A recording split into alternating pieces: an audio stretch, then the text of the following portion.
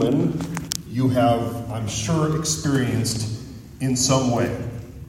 In fact, many of the famous people in this world were rejected earlier in their life. There's lots and lots of stories. We don't have time to go through all of them. But if you know, for instance, the author Rudyard Kipling, he was told one time that he didn't have a good command of the English language. And there are musicians that have experienced that too, told they had no talent before they got their big break. People who have started businesses and been rejected or gotten that letter that says your idea is terrible, and then they decide to do it on their own, and the rest is history. Rejection, we know, is something that hurts. When you experience rejection, it hurts. And the reason it hurts is because it really does hurt. In fact, the most up-to-date brain research has found that pain is processed in the same part of your brain, whether it is a physical or an emotional injury. So if you stub your toe or skin your knee and that feels painful, your brain is using a part of itself to tell you that it's pain. It's that same area in your brain that is also processing the pain that you feel when you feel rejected, when you are looked over. It helps to explain why things like heartbreak and loss or being left out hurt so bad. We can't always quantify it, but it just feels bad. Our desire to be included socially is actually tied to our aversion to pain. See, we were created as very social beings, meant to be together with other people. It's one of the reasons that lockdown was so painful and so hard for so many people, especially people who were on their own or alone in their home during that time. So when we say rejection hurts, it's literally because it hurts. Your body processes that pain. But you don't need to study or research to tell you that, because everybody knows this in one way or another. If you've been picked last for kickball, or told that your best was never good enough, or heard your boss say today is your last day, or you've been unfriended or unfollowed online, or you've been relationally dumped, or your friend stops hanging out and becomes someone else's best friend. You feel that pain because it literally hurts. Your body processes it. We actually even remember and recall those emotional wounds longer than we do our physical wounds. They linger. Slighted, excluded, rejected. This is our last week in our series, Been There, where we've been looking at the life of Jesus, and when it comes to rejection, he has most definitely been there. He has experienced rejection to the extreme, all the way to the cross. So today is about seeking how do we actually start to move beyond it, because it is possible to move beyond the pain of rejection. Sometimes when we face rejection, we don't realize it in the moment, but not all rejection is bad. Sometimes it actually can lead to something better that God has planned for you. Sometimes when you don't get that job that you really wanted, it's so that you can say yes to that next thing. There's lots of stories to choose from in the Bible, but I want to go back to Mark chapter 3. If you have a Bible, you can open up there. This is the same chapter that we looked at last week, where Jesus healed a man who had a disabled hand or a paralyzed hand, and he healed him so that it was completely restored. But he did it on which day? He did it on the Sabbath day, which for the teachers of the law, the Pharisees, I call them the religious police, they did not like that because the Sabbath was supposed to be the day where you rest and you do no work. And so they were looking and keeping an eye on Jesus, trying to trip him up.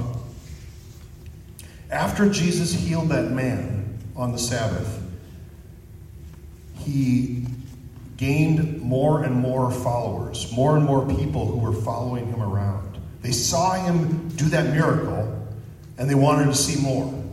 So they kept following him around, and then eventually they saw him actually heal people in ways that they had never seen before. In chapter 3, verse 10, it says this, "For he had healed many, so that those with diseases were pushing forward to touch him. Whenever the impure spirits saw him, they fell down before him and cried out, 'You are the Son of God.'" Now, for people who were looking to trip Jesus up, who did not like what he was doing and what was happening, this would have been blasphemous for them to hear. Teaching, healing, casting out evil spirits. It's a busy time for Jesus. The story we're going to look at this morning starts in verse 20. Right after Jesus does this, he appoints 12 disciples, and then he goes and he shares a meal with them. Verse 20, let's read that. It says, "Then Jesus entered a house, and again a crowd gathered, so that he and his disciples were not even able to eat." How many people were at that birthday party? Yeah. So imagine all of those people cramming into your house, or your house. Imagine you have 100 people or more at your house. It's so crowded that you don't even have a spot to sit down to eat. Here we go again. People are crowding in because they are waiting for what Jesus is going to do next. All they're trying to do right here is simply share a meal. But with Jesus, it seems like nothing is ever that simple. More and more people are coming. If this were today, we would say that Jesus has hit a new subscriber milestone. He has more followers following him on his social media. Invitations to speak are pouring in. People are taking notice.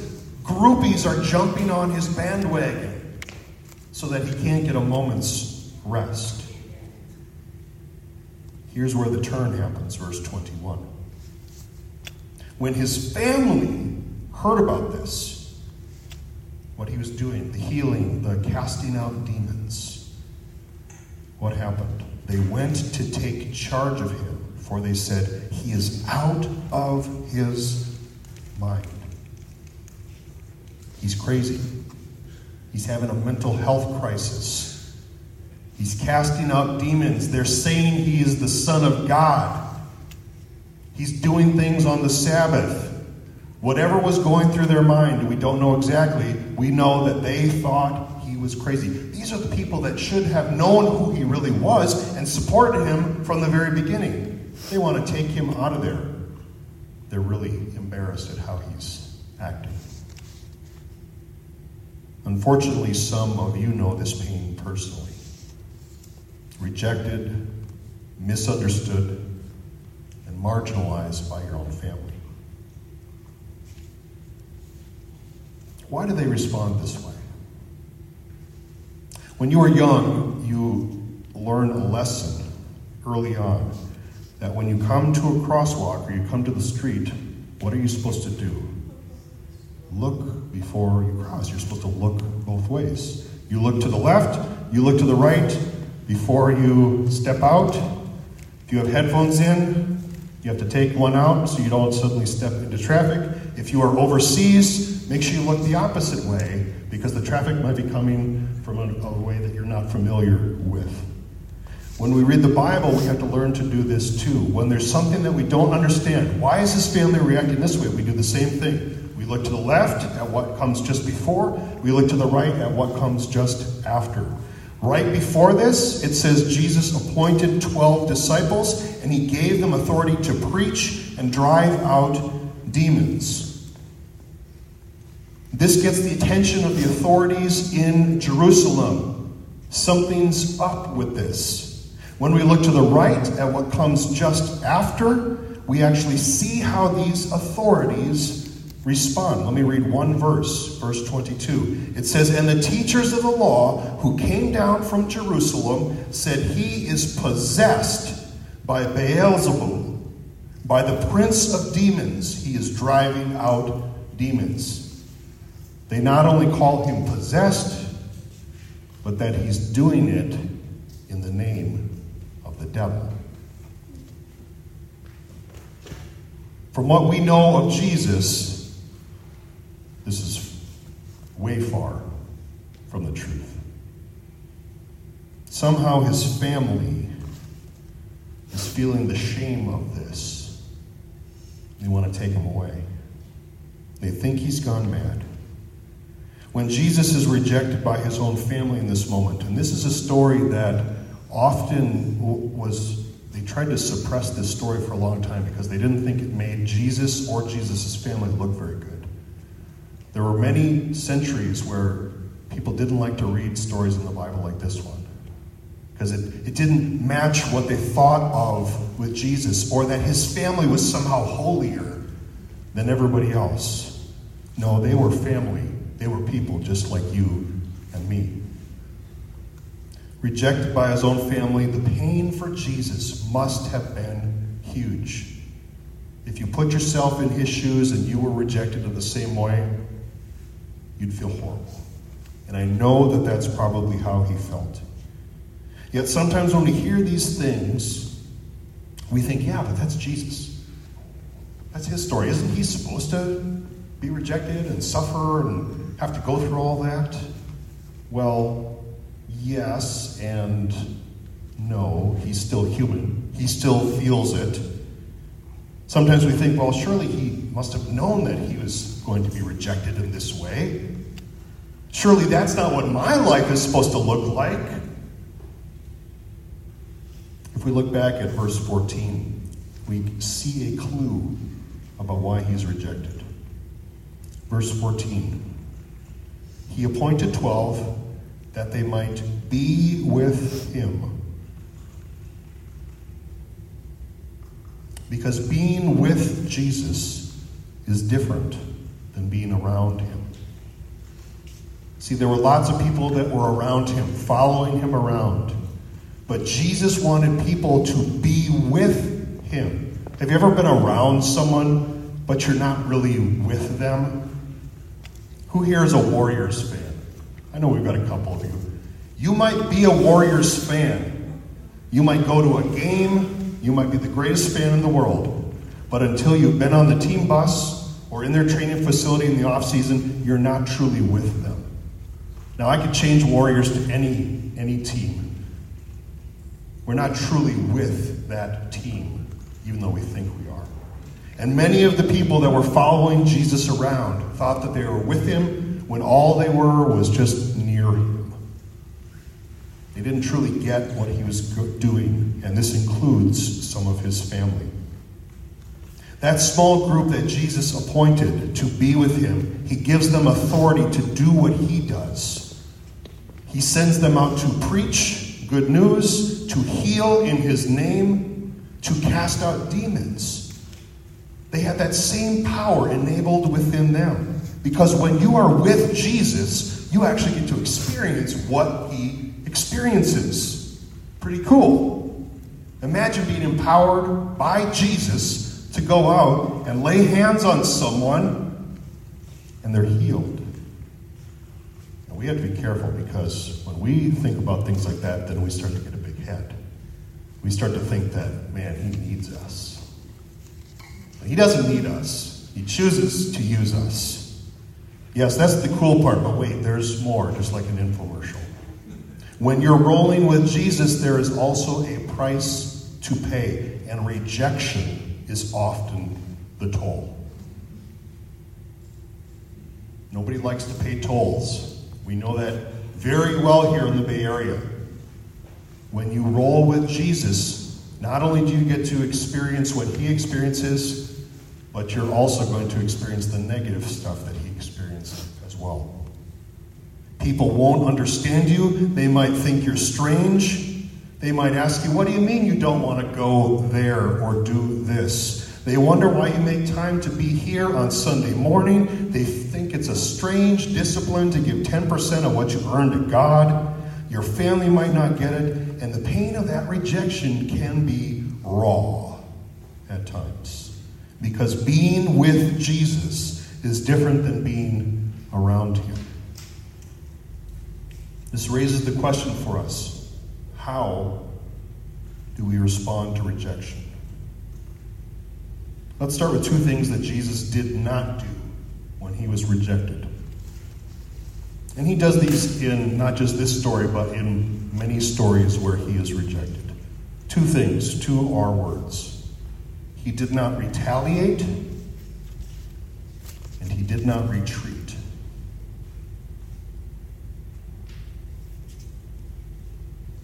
He did not retaliate, and he did not retreat. For you and me, this is hard.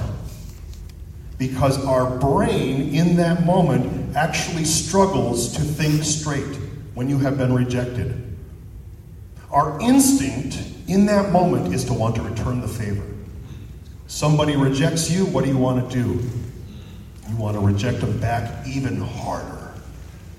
Somebody yells at you or says something, you want to come at it even harder. Research has actually found that our reasoning and intelligence, and I found this is so interesting, actually drops by about 25 to 30% in the moments after we've been rejected. This is what causes people to want to lash out in anger or, even worse, engage in self-harm. Sometimes the pain of rejection is so intense, and our intelligence and our reasoning ability drops, that people go very far in how they respond. I heard the phrase one time, hurt people hurt people.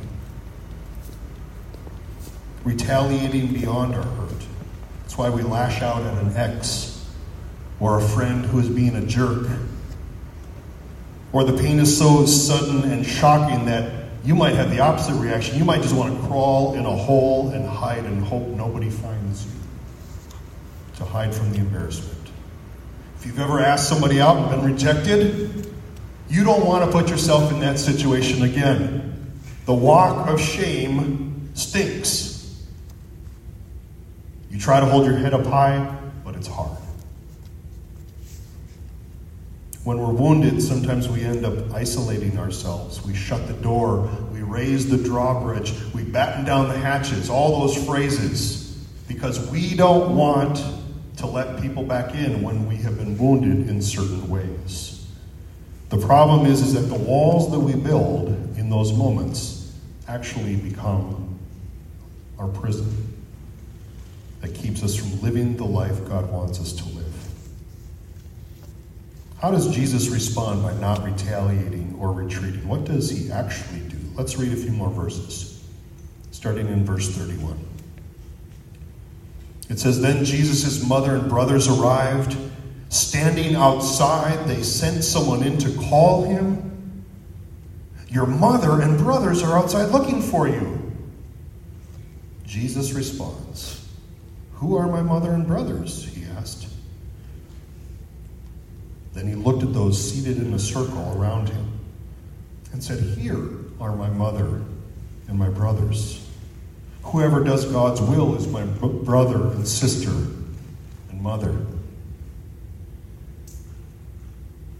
At first glance, when we read this, we think, ouch, he's dissing his family. He's more or less disowning them in this moment. But when we read it again, we actually see that he's not speaking to his family. They're outside. They can't hear this. He's talking to the crowd inside. How does Jesus respond to that sting of rejection that he's feeling already? He responds by seeing who is present, not who isn't. He looks around at the people around him, the people who want to be there, regardless of their motives. And when he looks, he responds by offering an invitation. This is the most unusual way to respond to rejection. See, we like to sometimes worry about or think about the person who isn't here, the person who did leave us, or who isn't in our life anymore. For Jesus, he looks at who is present, who is around, and he extends an invitation. John chapter 1 says this, "He came to that which was his own, but his own did not receive him." This is not just his family, but also many of his people who rejected him. "Yet to all who did receive him, to those who believed in his name, he did what?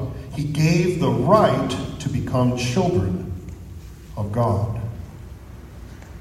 He said, "Welcome in, family." His earthly family didn't get what he was doing. They were around him. They probably knew him in many ways, but they weren't truly in this moment with him. Now, it doesn't mean that that can't change in the future. I don't think that Jesus gave up on his family at all. I think he continued working with them, praying for them, whatever the case may be. Right in this moment, though, they aren't with him. It's as if their seat at the table is vacant.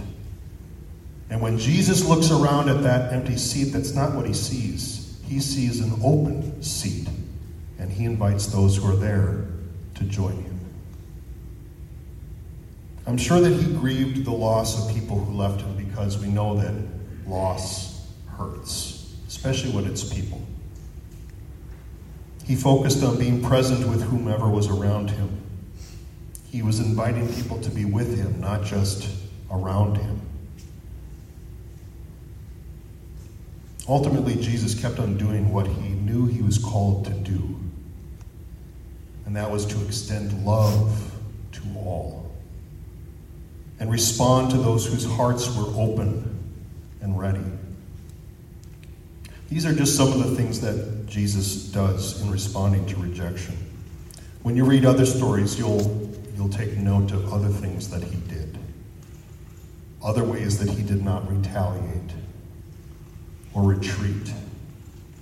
He stood firm in who he knew he was, even though it must have hurt terribly. For you, the empty seat at your table that hurts right now is also an open seat for you to be able to show love to those God places near you, the ones God has put into your path to be with you right now. You see, painful rejection doesn't need to lead to hopeless despair. Galatians 6:9 says, "Let us not become weary in doing good, for at the proper time we will reap a harvest if we do not give up." Who doesn't love the idea of reaping a harvest? If you've ever actually participated in a harvest, anyone gone out in a field before and helped with a harvest? There's something pretty cool about just seeing the bounty of the earth, that visual. Who doesn't love that idea? It says you can have that if you do what? Don't give up. Are you rejected at work? Guess what? That's painful. Feel it and don't give up. Have a friend that keeps saying something that just stings. Guess what? That hurts. Don't give up. Are you feeling not wanted anymore? I know that can be traumatic, and it is. Don't give up. Sometimes in our life we play the woulda, coulda, shoulda game of regret. Oh, how my life would have turned out, or should or could have turned out, if that hadn't happened. If they hadn't done that or responded like that, or if I hadn't done that or responded like that. And the problem with that is that we keep looking back and we end up missing what's in front of us. Jesus looked around at the crowd in that house, and he invited them. Whoever does the will of God is family to me. The question isn't, are you going to experience rejection? The question is how you are going to respond to the rejection that you will encounter. And answering that question depends on where you choose ultimately to look. Because even though the world says you have to do or hold one opinion, it's actually possible to feel two things at once. You can feel both the pain of hurt and the promise of hope at the same time. Jesus felt the pain and hurt of those who weren't there, but he also chose to be present for and invest in those who were there. As you feel this in your own life, which one of those two is directing your steps right now? Pain or promise? If it is the pain of deep hurt in your life, then I would encourage you to allow the Lord to bandage your wound and begin to heal you. He is the great comforter, his word says. And as God heals your wounds, binds up the brokenhearted, then lift your eyes up and look around to see who God has brought into your life for this season right now. Sometimes people that leave can be the best thing for us.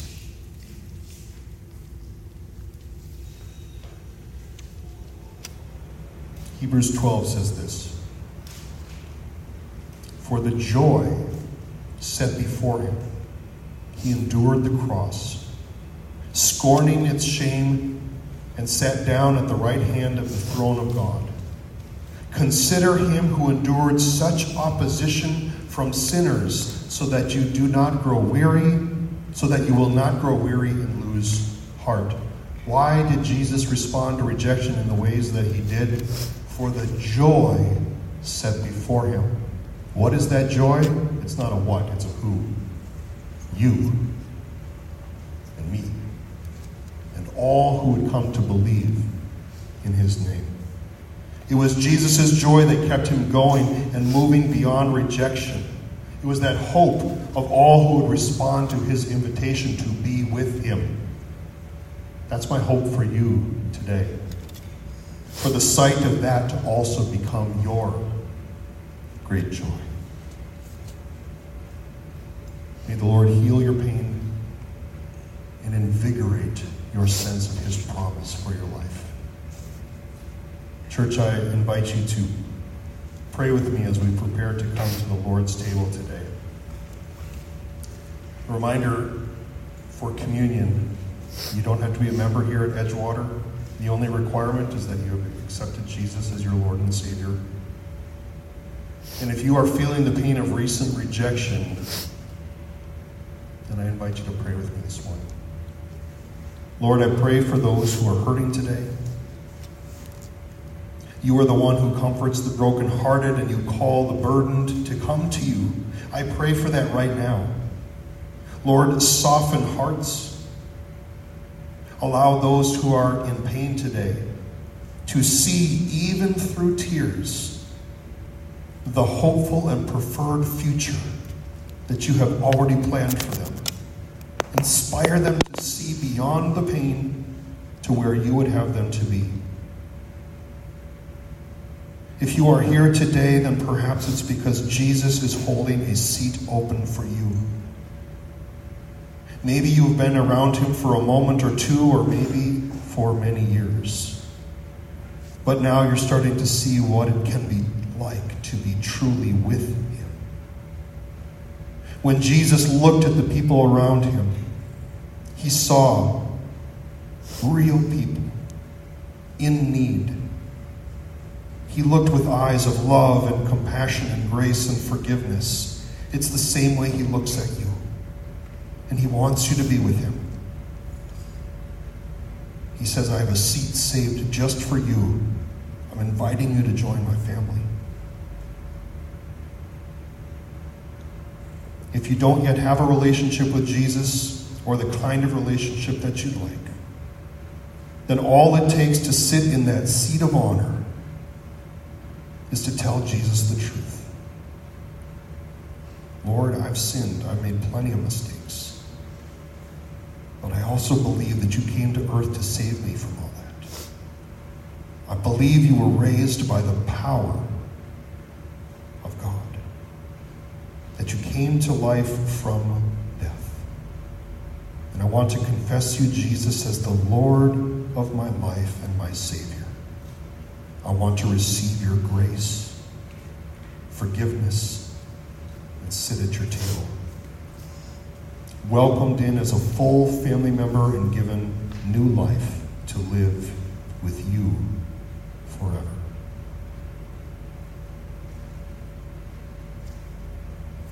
Church, when we pray, we never pray alone. So if you are already a follower of Jesus, then I encourage you to pray this as well in your heart. All you have to say is, Father, I turn from my sin, and I want to follow you, oh Jesus. I believe that you love me enough to save me.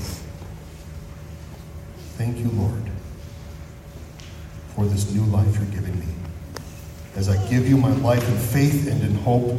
And when we pray that, Christ's church says, Amen and hallelujah. Church, I want you to know as we come to celebrate communion, where we are brought and become one with Christ, that if this is part of your response today, then both Christ and his church say welcome. You are most welcome. So I invite you to pray with me, and then we will come to the table and partake of all that the Lord has prepared. Let's pray. God, we thank you for your grace and your forgiveness and your love. We thank you for the truth that you are with us and you will never leave us and never forsake us. Grant us your peace, your comfort. Heal those wounds inside of us so that we can respond to a world who is in desperate need of your love, with the love that you first gave to us. Amen.